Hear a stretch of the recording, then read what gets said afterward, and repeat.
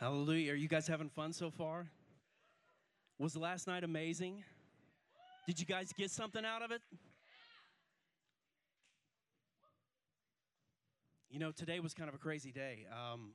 My little boy Ezra, if any of you know him, he plays soccer, and like 3 years ago, he was that kid on the field who was like looking up into the sky and like lifting up his shirt and singing and dancing while the ball goes right by him. And so, but something has happened, like some kind of something has gotten a hold of him in the last year or so, and he's turned into this little maniac out there, and he's like talking trash on the field. And I mean, he's 8 years old. Like, dude, calm down. Like, the coaches are, the refs are starting to look at him like, hey, you need to reel this guy in, right? And he's completely not like that. Like, if you know anything about his character, he's super relaxed. But anyway, we were out in the cold today, and it was super cold, but we wanted to prep for that this morning. And so we get up, and we're trying to get everything together, and everybody's like layering up with clothes because we know we're going to be outside all day long.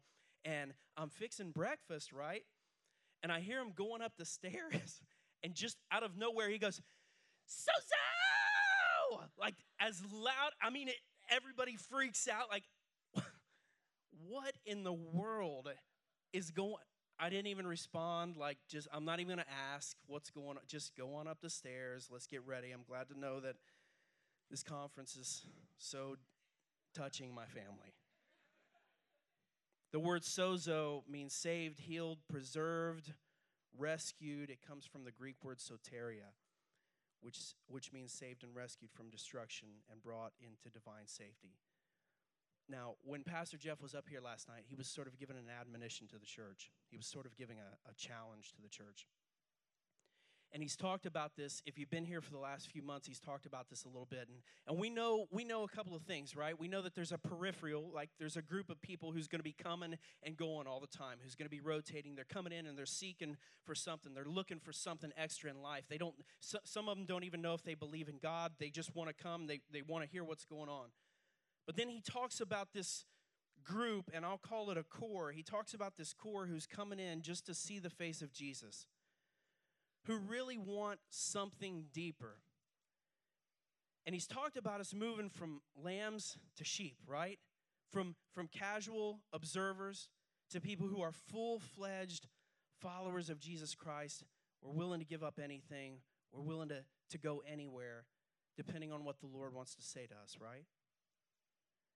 And so he's mentioned this idea a couple of times, and he's talked about feeding and tending. And and it comes out from a conversation that Jesus had with Peter. And he said, "Peter, do you love me?" You guys have heard the story. He says, "You need to feed my sheep." And so last night, Pastor Jeff is up here, and he's talking to us, and he's talking to us about what this church is called to be. And he says something, I'm going to kind of paraphrase this, and I'm probably butchering it, but he basically says this, that calling, that isn't Jeff and Jess. That is this body of believers. That is this congregation. And I see something happen, and I see a shift.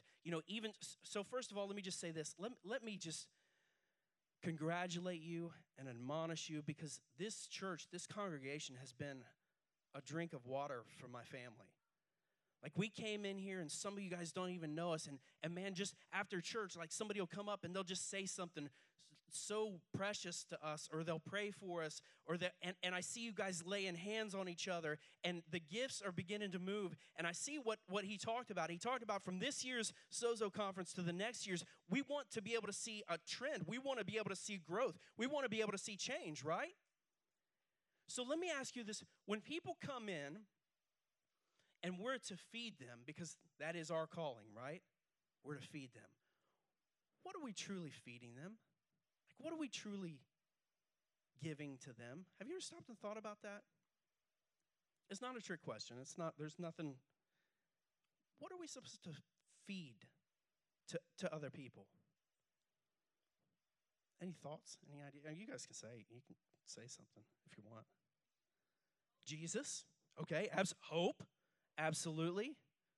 What else? Anything else that when people come in, what they're expecting to receive, and more importantly, what Jesus expects us to give to them?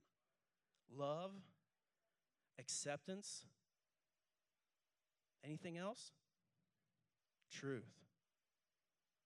Yeah, absolutely. So I think all of these things, and I think a lot of these things, just as Jeff was saying up here, they can be summed up in Jesus. And I'll take it even one step further, and I'll say a lot of these things can be summed up in the character of God, in the character of who God is.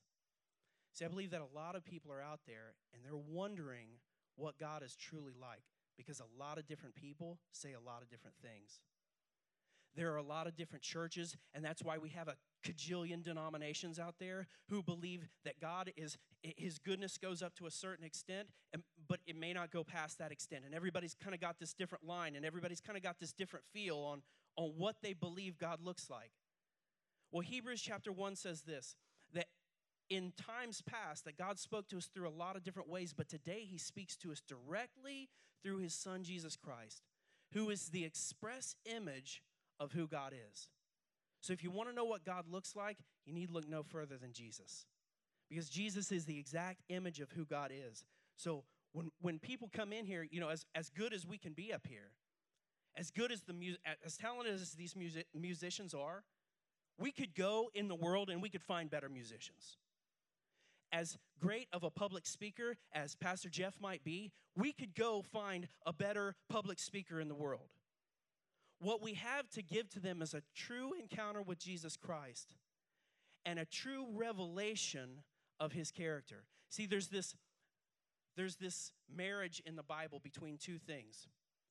Between feeding, between feasting, between partaking, communing together, and the revelation of the character of who God is.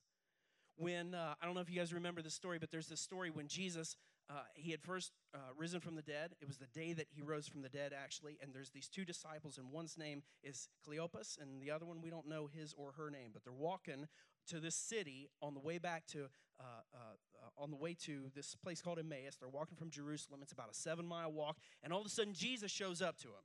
Right? And they're talking about everything that's happened over the past week. And believe me, the last week didn't look like they thought it was going to look. They thought it was going to look very different. They thought Jesus was going to come and he was going to restore Israel and put it in its right place, and that everything was going to be great after that. Right? And Jesus shows up and he says, "Hey, what are you guys talking about?" They look at him like he's an alien, right? Are you the only guy in all of Jerusalem who doesn't know what's going on? This man Jesus came and he was preaching great things, and he's a great teacher, and we know that. And he did mighty miracles, and we were hoping that he would be the Messiah. But you know what they did? They took him and they killed him and they put him in a borrowed tomb. And just this morning, some disciples came to us and said that his body was removed. So we came to check it out ourselves. Sure enough, his body is missing, and we don't know what to make of it. We don't know what to think. And what does Jesus do? He begins to expound on himself from Scripture. He begins to explain from the very beginning, from the law and the prophets up until that present point. He begins to expound on who he is. And the Bible says that their hearts burned within them while he was talking. They said, "Will you come back and will you stay with us?" He goes to their house with them, and the Bible says that they sit down at this table and they're getting ready to break bread. Okay, they're getting ready to commune together. He's going to feed them. And he blesses the bread, and he breaks it, and he gives it to them. And the Bible says that their eyes are opened, and they can see who he is. They understand now who Jesus truly is. David said, "Taste and see that he is good." When people come in here, we need to allow them to taste and see. That's why we sing these songs. That's why we sing this worship music. You know why I love worship so much? When you come into the presence of God, we have 100% unfettered access to his throne.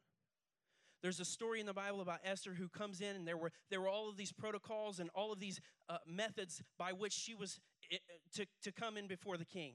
And she needed to talk to her king, and she tells her people to even be praying and fasting because there's a chance that she could die because she's not coming in according to the methods and the protocols that are established. But she comes in before the king, and what does he do? He extends that scepter, and he says, "You are always accepted before my throne." Now, I don't know what it looks like up in the heavens, but the Bible says that there's 100 million angels around the throne, and they're singing holy, holy, holy 24 hours a day. But something happens when the song of the redeemed is sung.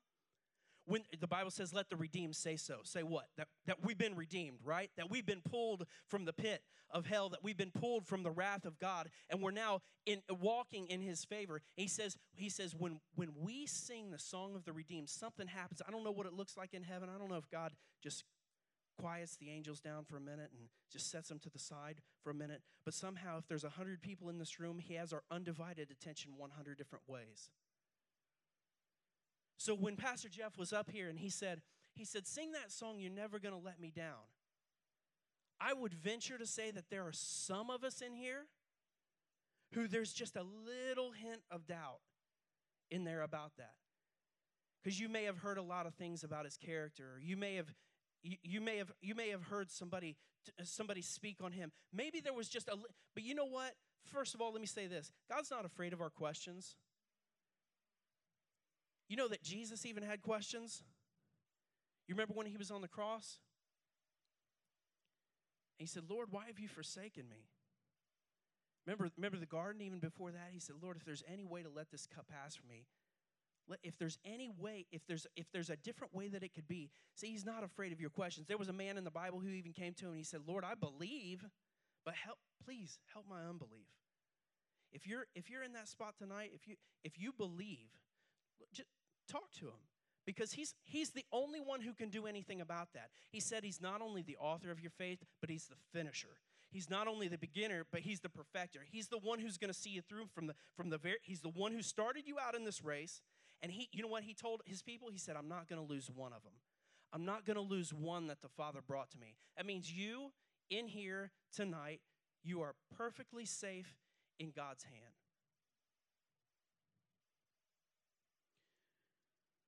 He tells a crowd that you have to eat my flesh and drink my blood, okay?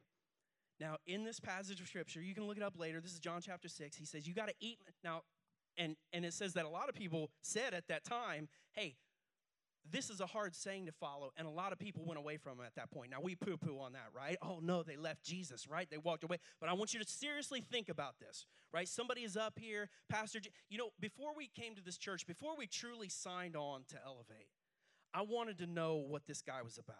Okay, so we had come here a couple times, and yeah, it's cool, and he's up here and everything, and this looks really, I wanted to know what's in his heart.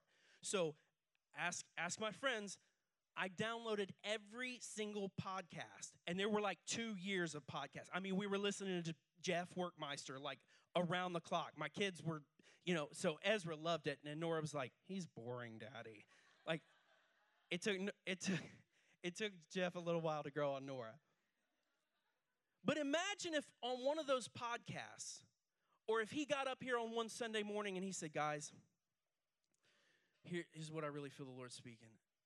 In order to go to the next, step that God wants us to go to, you're gonna need to eat my flesh, and you're gonna need to drink my blood, right?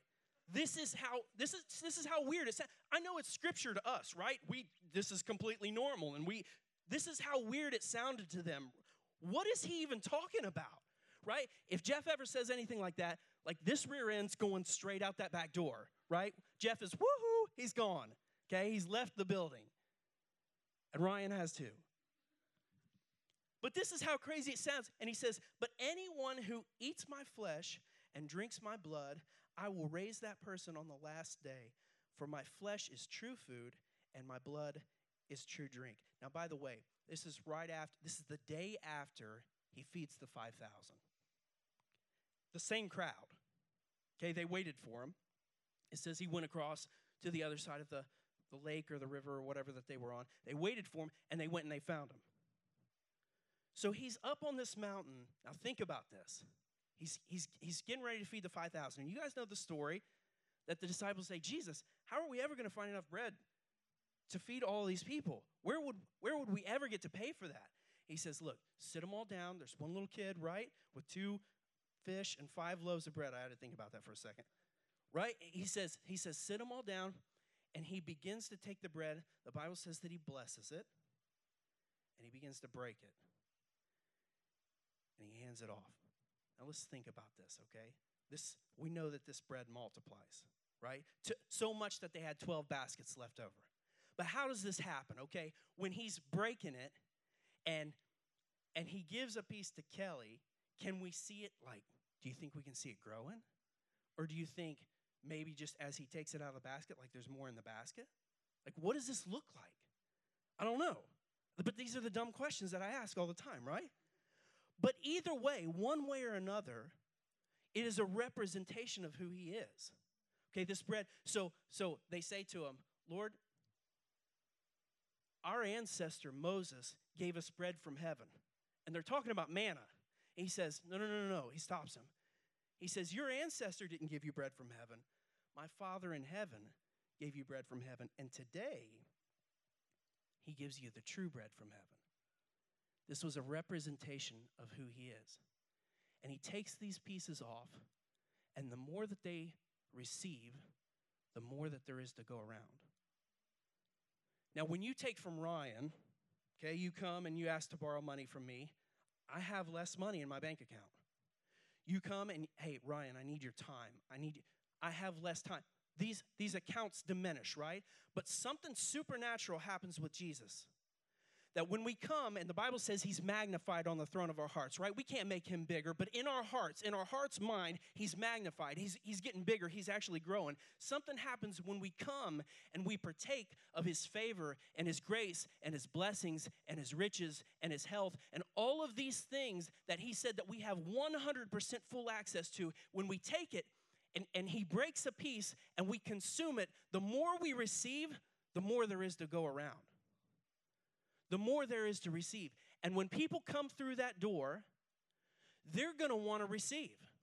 It can only come from a place of overflow in us when we've been in his presence, when we've been sitting at his feet.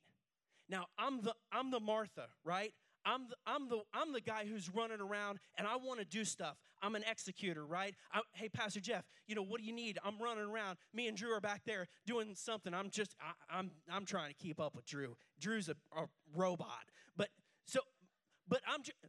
you know what I'm saying? I'm the type of guy who's wanting to do, right?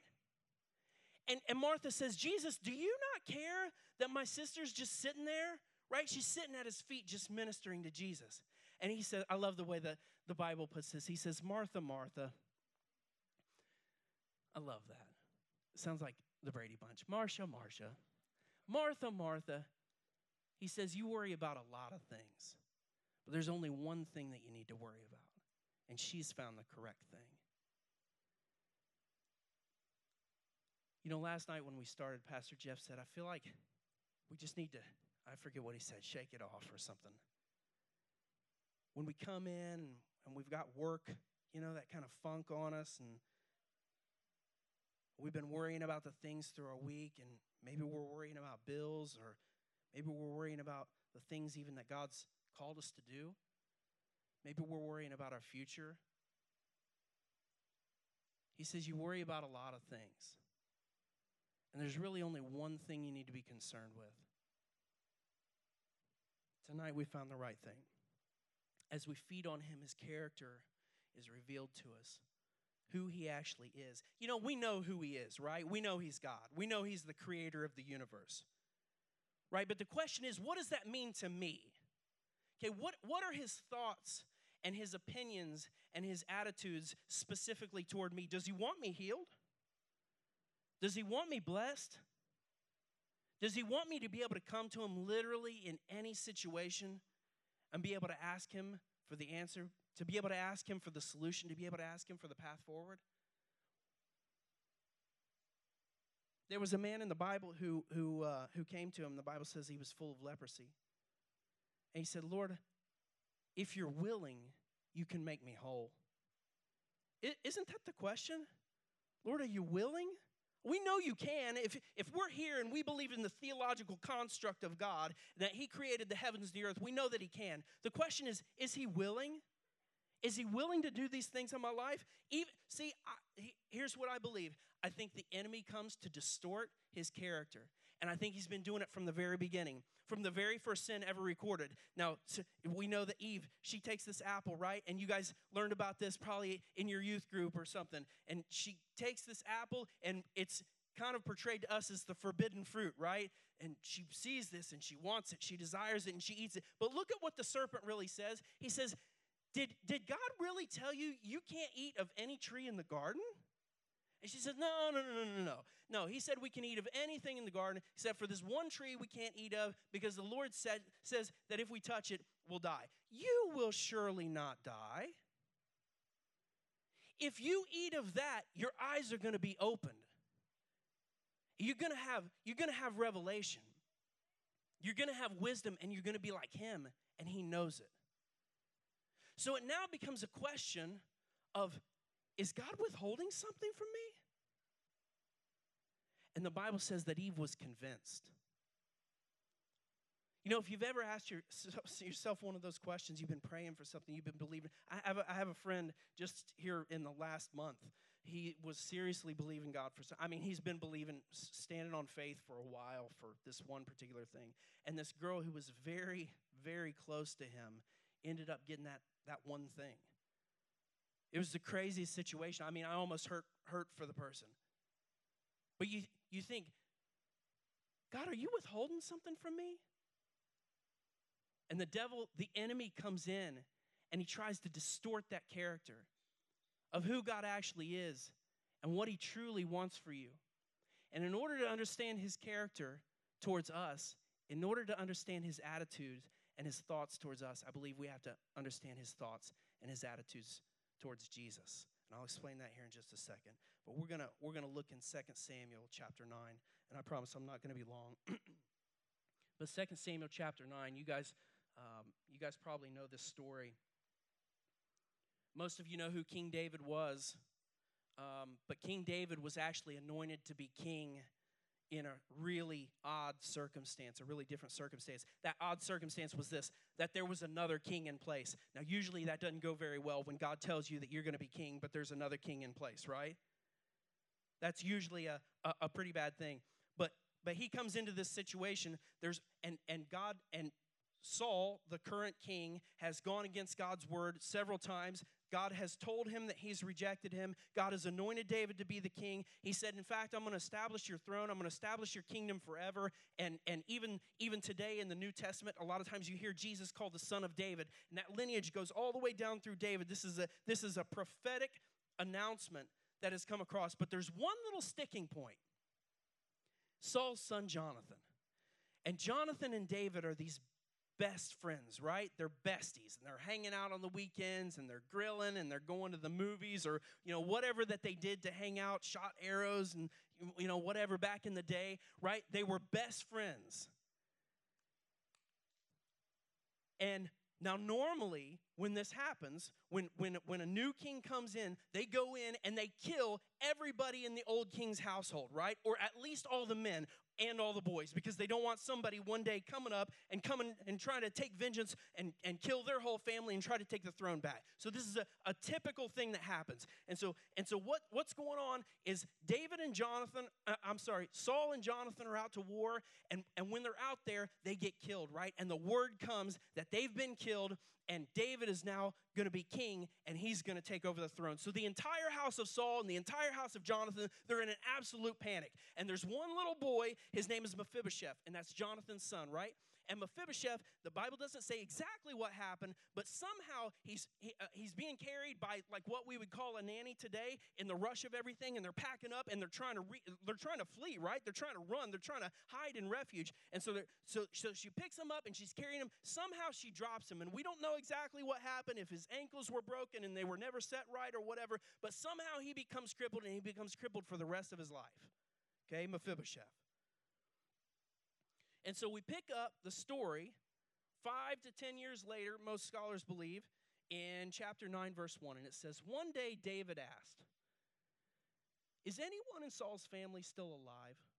Anyone to whom I can show kindness to for Jonathan's sake? Now here's what David and Jonathan did. They went out and they made a covenant with each other. Okay, and a lot of scholars believe, the Bible doesn't talk about this specifically, but one version says a blood covenant. A lot of people believe that they took a lamb and actually killed the lamb, and they walked through the lamb with each other. And they made a covenant with each other. And David told him, he said, when God makes me king, I will take care of any of your people who are left here in this country, in this kingdom. So he made this blood covenant with them. So he says, is anyone of Saul's family still alive? Anyone to whom I can show kindness to for Jonathan's sake because of this covenant? I believe that today God is asking, is there anyone in Elevate Church that I can show kindness to for my son Jesus' sake? Is there anyone in Cincinnati that I can show my goodness and my love and my kindness to because of Jesus' sake? See, if it's based on me, I know that's no good. If you've met me, if you like anything about me, I promise you, it's Jesus, because I know what I am. And there's a scripture in 1 John that says that we can come to the day of judgment with boldness. When I read that for the first time, my mind was absolutely blown, that I can come up to the throne of judgment on Judgment Day with boldness. Let me share with you what I kind of thought the day of judgment would look like, okay? I die somehow, hopefully in a positive way if there is such a thing, right?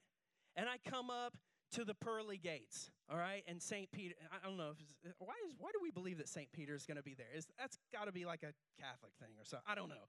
But anyway, we come up, right, and the pearly gates open up, and I come in, and there's God the Father sitting on the throne of judgment, ready to judge me for my entire life, okay?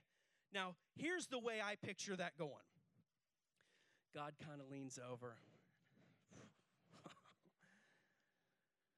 So, okay, let's establish this right now. You shouldn't be here, okay? We may or may not let you in, okay? But let's just put it on the floor. You have no business being here, right? Because I know what I am. I know my very worst faults. I know the things that, well, my wife knows a lot of faults about me. But I know everything about me. And I know that God sees every intent of my heart. But you know what he says in 1 John? He says to come to the throne of judgment with boldness. How can we possibly do that? There's only one way, because of Jesus. I don't know if we're going to have free will when we get up there and we're at the throne of judgment. But if we do, I can promise you this. I hope you guys are in line or whatever behind me when I step up. Because if Jesus is sitting down over there, I'm going to point straight to him and go, he did it. He's the one. He was the one who started me out in this. He was the one who finished me in this. It was him. It was all him. It was always him. It's always going to be him. It is absolutely 100% Jesus Christ. I have nothing to do with me being here. And it was only my belief in the perfect work that he accomplished on that cross that got me here to this point. He says, let's go to verse 3. Then the king asked, is anyone from Saul's family alive? If so, I want to show I like the way he says that. I want to show God's kindness to them. And Ziba replied, yes, one of Jonathan's sons is still alive. He is crippled in both feet. Where is he? The king asked. In Lodabar, Ziba told him. Now, Lodabar, the best translation you can get of that is place of nothing, okay? This guy is in hiding, right? I grew up in a place like this. Anybody ever heard of Woodsdale, Ohio? You know where Woodsdale, Ohio is? You're the only other person besides me in Cincinnati who knows where Woodsdale is. You did? Oh my, I didn't know this about you. Okay, so Woodsdale, Ohio, this is like Lodabar, okay? It's cut off from all communication. It's cut off, it means land of no pasture. It was just nothing good at all going in there. If you went into any of the houses at any time, there was just bad things happening, okay? This is Lodabar. And this is a child of promise. Now think about this. This guy grew up in the lap of luxury. Mephibosheth did. He was in the king's kingdom. Right? He was the king's grandson. He had access to everything. And one day, his dad was going to be king. And they probably told him that one day, he was going to be king. And now he's off hiding in this place of no communication, of no pasture, completely cut off. And so the king calls to him. King David calls him. He says, I want him to come here before me and stand before me. And so verse 7 says, This is what King David says to him. Don't be afraid, David said. I intend to show kindness to you because of my promise to your father Jonathan. I will give you all the property that once belonged to your grandfather Saul, and you will eat here with me at the king's table. Mephibosheth bowed respectfully and exclaimed, Who is your servant that you should show such kindness to a dead dog like me? And then the king summoned Saul's servant Ziba and said, I have given your master's grandson everything that belonged to Saul and his family. You and your sons are servants to the farm, and servants are to farm the land for him and to produce for your master's household. But Mephibosheth, your master's grandson, will eat here at my table. Verse 11, Ziba replied, Yes, my lord the king, I am your servant, and I will do all that you have commanded. And from that time on, Mephibosheth ate regularly at David's table like one of the king's own sons. I think somebody just needs to hear tonight, there's a place at the table for you. In the New Testament, there's this concept. It talks about the Old Testament priests, and it talks about how that they didn't have a right to partake of the sacrifice, to eat of the sacrifice.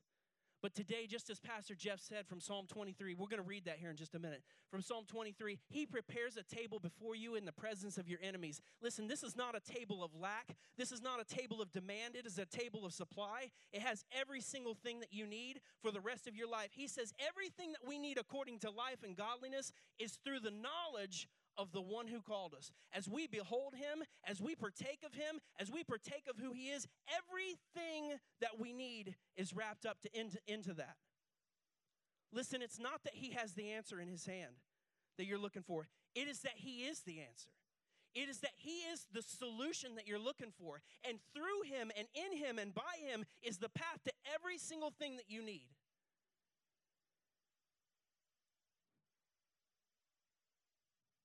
See, this child of promise, Mephibosheth, who was one day, he was going to live in the mansion.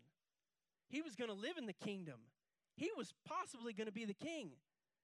But now he's living in refuge. And he's hiding from a king who would only serve to bless him. And that reminds me of where the world is today. When I go to work, I promise you I see it every day. I see people who are hiding and they're afraid and they don't want anything to do from a God who would only serve to bless them. To bring them before the king's table and say, you know what, I know that you're grafted into the vine. You weren't a part of this. If you're not a Jew, then you weren't one of God's original children. You were grafted in, but you can sit at the king's table and eat bread continually and partake of Christ continually, just as if you were one of the king's own sons. That's the spirit of adoption. That's what he brings us into. And see, this family picks everything up, and they're packing everything up, and they're trying to run, and that's how they end up dropping this little boy. And it's because they didn't know that there was a covenant. They didn't know that there was a covenant made on their behalf. The Bible says that he has given us, he has reconciled us to the Father. And then he's given us the message of reconciliation. Do you know what that means? That we're to tell this world, hey, calm down. God's not mad at you anymore. He's not angry with you. In fact, he poured out his wrath on his son Jesus, and Isaiah 53 says that he crushed him, and it pleased God to crush him. Why? So that he didn't have to crush you. And all through the Bible, even in the Old Testament, all the way up through the New Testament, the very last chapter of the New Testament said that the Spirit, talking about God, right? The Spirit, our communication with God, and the bride, this group, this body of believers, are to speak the same message, to speak one thing, and that word is come. Come. If you're bad, come. If you're good, come. If you've had a terrible week, come. If you're addicted, come. He said those Old Testament priests made the same sacrifice day after day of those animals, which could never take away sin. But this one man came and offered one sacrifice for sins forever, and then he sat down at the right hand of the Father. And so therefore, draw near with he's telling us, he's giving us a commandment. He says, draw near with a true heart, in full assurance of the faith, with nothing wavering. Why? Because the one who promised is faithful. You're not faithful. I'm not faithful. I've been unfaithful. But the one who promised is 100% absolutely faithful. You know, I really believe that the Lord spoke to me.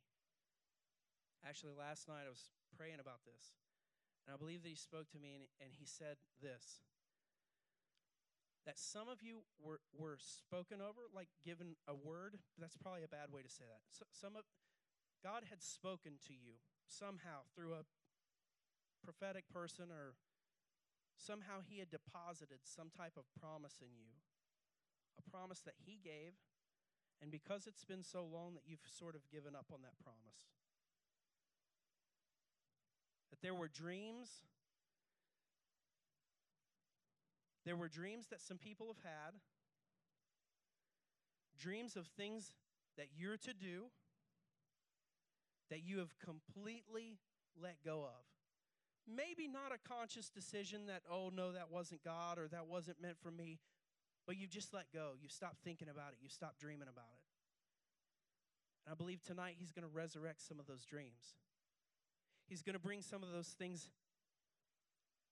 back to life. See, the cares of life, you know, when Martha's running around, the cares of life, they can get you down. And you're going to work and you're worried about your family and you're worried about your finances and you're worried about all the things that are going on in life. You remember when Jesus was in the boat and the disciples were out there and a big storm comes and the waves are crashing up against the boat and the Bible says that there's water coming into the boat and that they're about to sink and Jesus is asleep. And you can almost hear the anguish in their voices when they say, Jesus, do you not care? This is the way that the Bible writes it. Do you not care that we're going to drown? See, don't mistake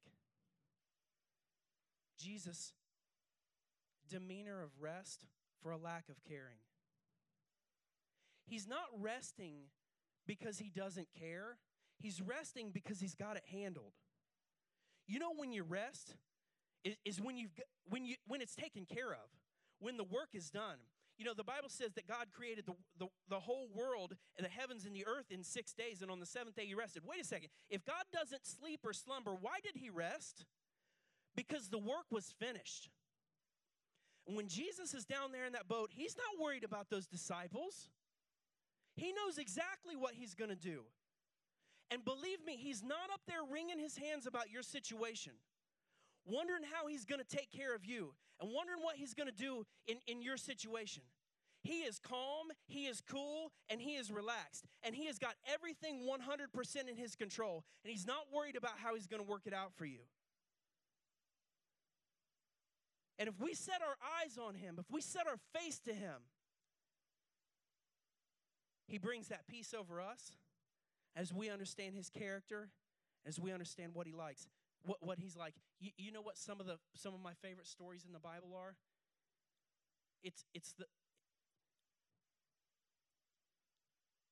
I want to say this carefully. It's the stories where it looks like God failed. Do you remember Lazarus? Now, we all rejoice over that, right? And we know the whole story. And Lazarus come forth, and he came out, and woo! You know, everybody's... But think about this. These guys were believers. And they're around Jesus' friend, Lazarus, as he's dying. And can you imagine if we're all there, and we're praying over this guy? I mean, we're believing, right? We're knowing that he's gonna come out of this. Right? And hey, don't worry, buddy. Hang on. Jesus is coming, and He's your friend. He's never let us down, right? He's never let us down yet. And He'll be here in time, and we know that. And all of a sudden, this guy breathes his last breath. Can you imagine what they were thinking?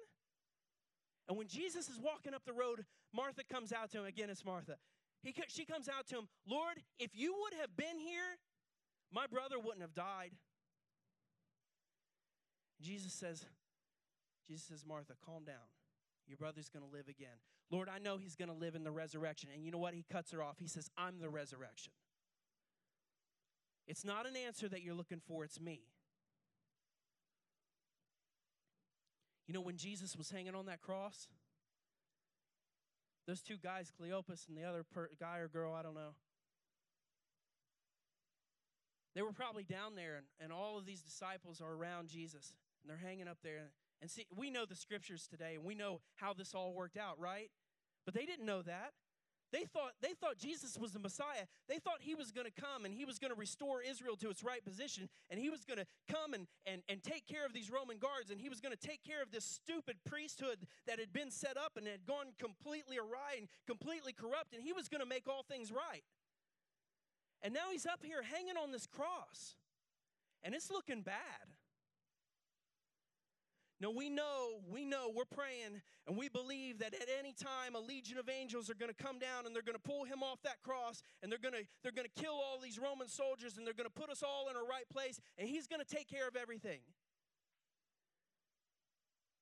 And he rattles off this prayer to God, and he breathes his last breath, and he hangs his head and dies.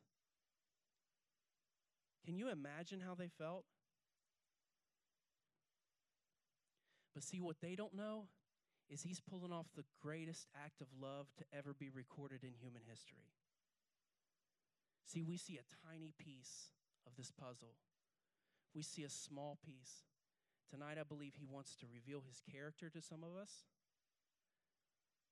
And as we partake of him, as we receive from him, forgive me for the way that I say this, but as we take from him, as we take from who he is, our eyes are opened. We have revelation on the true character and the nature of God in Christ. We're going to do a physical act here that has to do with a very spiritual symbolism. We're going to take communion. And probably most everybody in this room has done this before. But as we do this, I just want to read this to you. And they can put it up on the screen if they want. It's Psalm 23. Most of you guys are probably familiar with this. I just want to read this to you very quickly. It says, "The Lord is my shepherd, and I shall not want." I want you guys to really just think about that for a second. I like the way the Portuguese, so my wife and I used to live in Brazil, and the way the Portuguese says it, he says, "O Senhor é o meu pastor, e nada me faltará." It translates to this a little bit different, I think, than the English. He says, "The Lord is my shepherd, and nothing shall be lacking from my life." Some of you just need to say that. The Lord is my shepherd. Come on, say this with me. The Lord is my shepherd, and nothing shall be lacking from my life. Come on, say it one more time. Say, the Lord is my shepherd, and nothing shall be lacking from my life. He makes me lie down in green pastures. You know what? I know when my kids need to lay down. Sometimes they'll come in from school, and they're cranky or something, and hey, go lay down. I wish somebody would tell me that sometimes. Just go lay down, Ryan. And don't worry, when you wake up, I'm going to make you food. I'm going to cook you something to eat. He says he makes me lie down, and not just anywhere, but he makes me lie down in green pastures. He restoreth my soul, and he leads me in paths of righteousness for his name's sake. No matter where I walk, even if it's through the valley of the shadow of death, I will fear no evil because you are with me. Your rod and thy staff, they comfort me. You prepare a table before me in the presence of my enemies. In the presence of everything that would come against you, in the presence of depression, in the presence of anxiety, in the presence of fear, in the presence of addiction, in the presence of a low self-esteem, in the presence of anything that has ever come against you, he prepares a table before you. And you know what? He sits you at the seat of honor.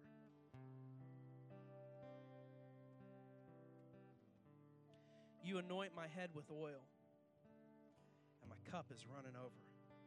It's running over to my family, and to my friends, and to the people that I work with, and to the people around me. It's running over as I partake of who he is, and more is multiplied. This cup is running over and over and over and over. Surely goodness and mercy will follow me all the days of my life. Listen to me. Thank you. Goodness and mercy are going to follow you every stinking day for the rest of your life. You don't have any choice in the matter. Surely, goodness and mercy, you know what? I'd love to just get that tattooed on my two arms just so I see it every day. Just so I look down and I see goodness and mercy are following you every day for all of your life. And I will dwell in the house of the Lord forever. Listen, if you've ever asked yourself, Lord, am I even going to make this? Maybe some of you are in college and you're saying, Lord, by the time I'm done with college, am I even going to be walking in the faith? I'm going to declare over you, you're going to dwell in the house of the Lord forever. This congregation has been called to dwell, to live, to abide in the presence of the Lord forever.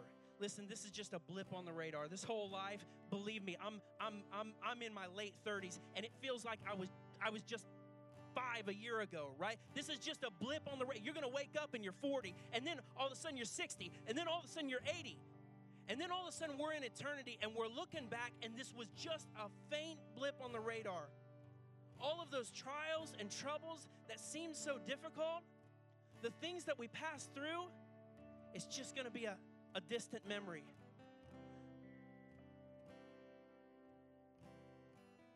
The things of this world grow strangely dim in the light of His glory and grace. Come on, let's pray. Does everybody have your bread? Okay, you're okay.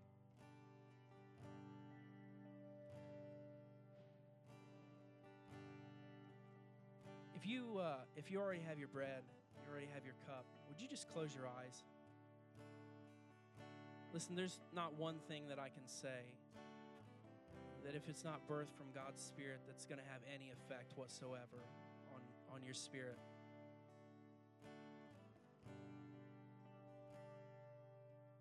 But if you look in His face, if tonight you can truly partake of who He is, if you can truly take from Him, if you can truly consume who Jesus Christ is,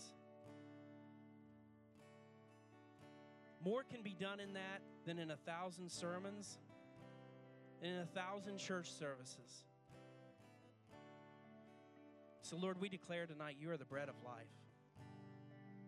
You're the true bread, and anyone who partakes of you, they're not ever going to be hungry again. He said, "Sir, give us this bread every day." He said, "I'm this bread. This is me."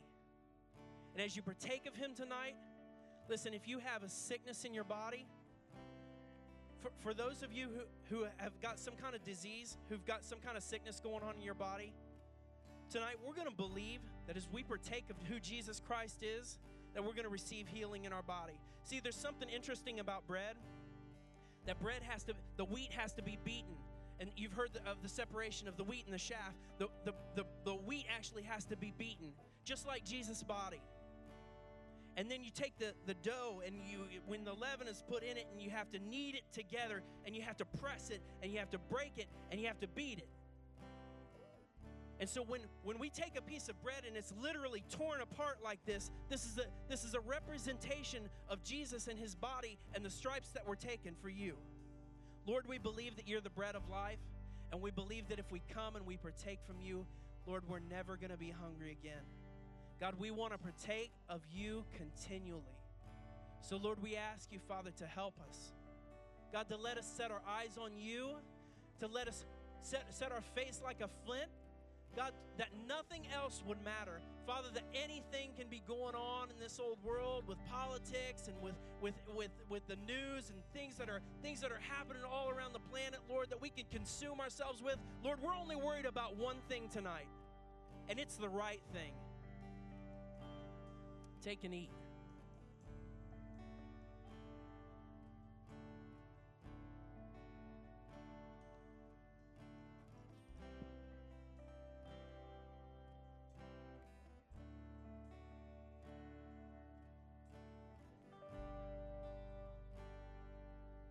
Lord, we take this cup, and it's by this way that you've invited us to come. Lord, it's a new way. There were standard procedures and there were protocols and there were methods that the Old Testament that unfortunately they had to go through in order to come before the presence of God. But by this cup and what it represents, we have been given full access to your throne. Lord, we believe in that blood. We believe, Lord, that as we partake of it, God, that others are going to come and they're going to want to see what you're like. They're going to want to know who you are. Lord, let our declaration be taste and see that the Lord is good. Take and drink.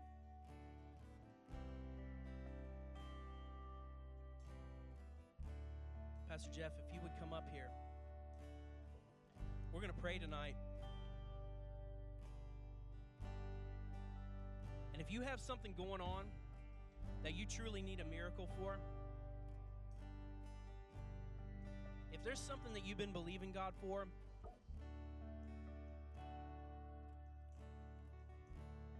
or if you're one of those people that I mentioned, you've been given promises, and you've been given, there's something spoken over your life.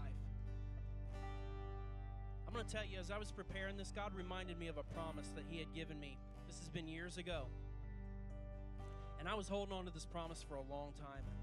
And I kind of just let it go. It's not that I don't believe it. I don't know, I kind of forgot about it. If there's promises that were spoken over you, would you come tonight? We're going to pray and we're going to declare and we're going to believe some stuff. And as people come forward, here's what I'd like to happen.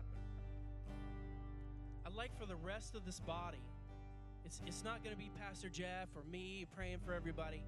I'd like for the rest of you to come forward and begin to pray for these people.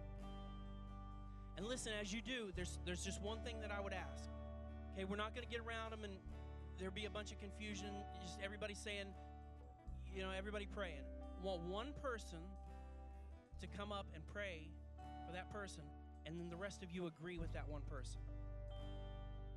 And here's what I believe. I believe that miracles are going to happen tonight. I believe we're going to see some really incredible stuff break loose. And as we go into tomorrow morning, today's Saturday, right? As we go into tomorrow morning and tomorrow evening, we're going to see God move in some really incredible ways.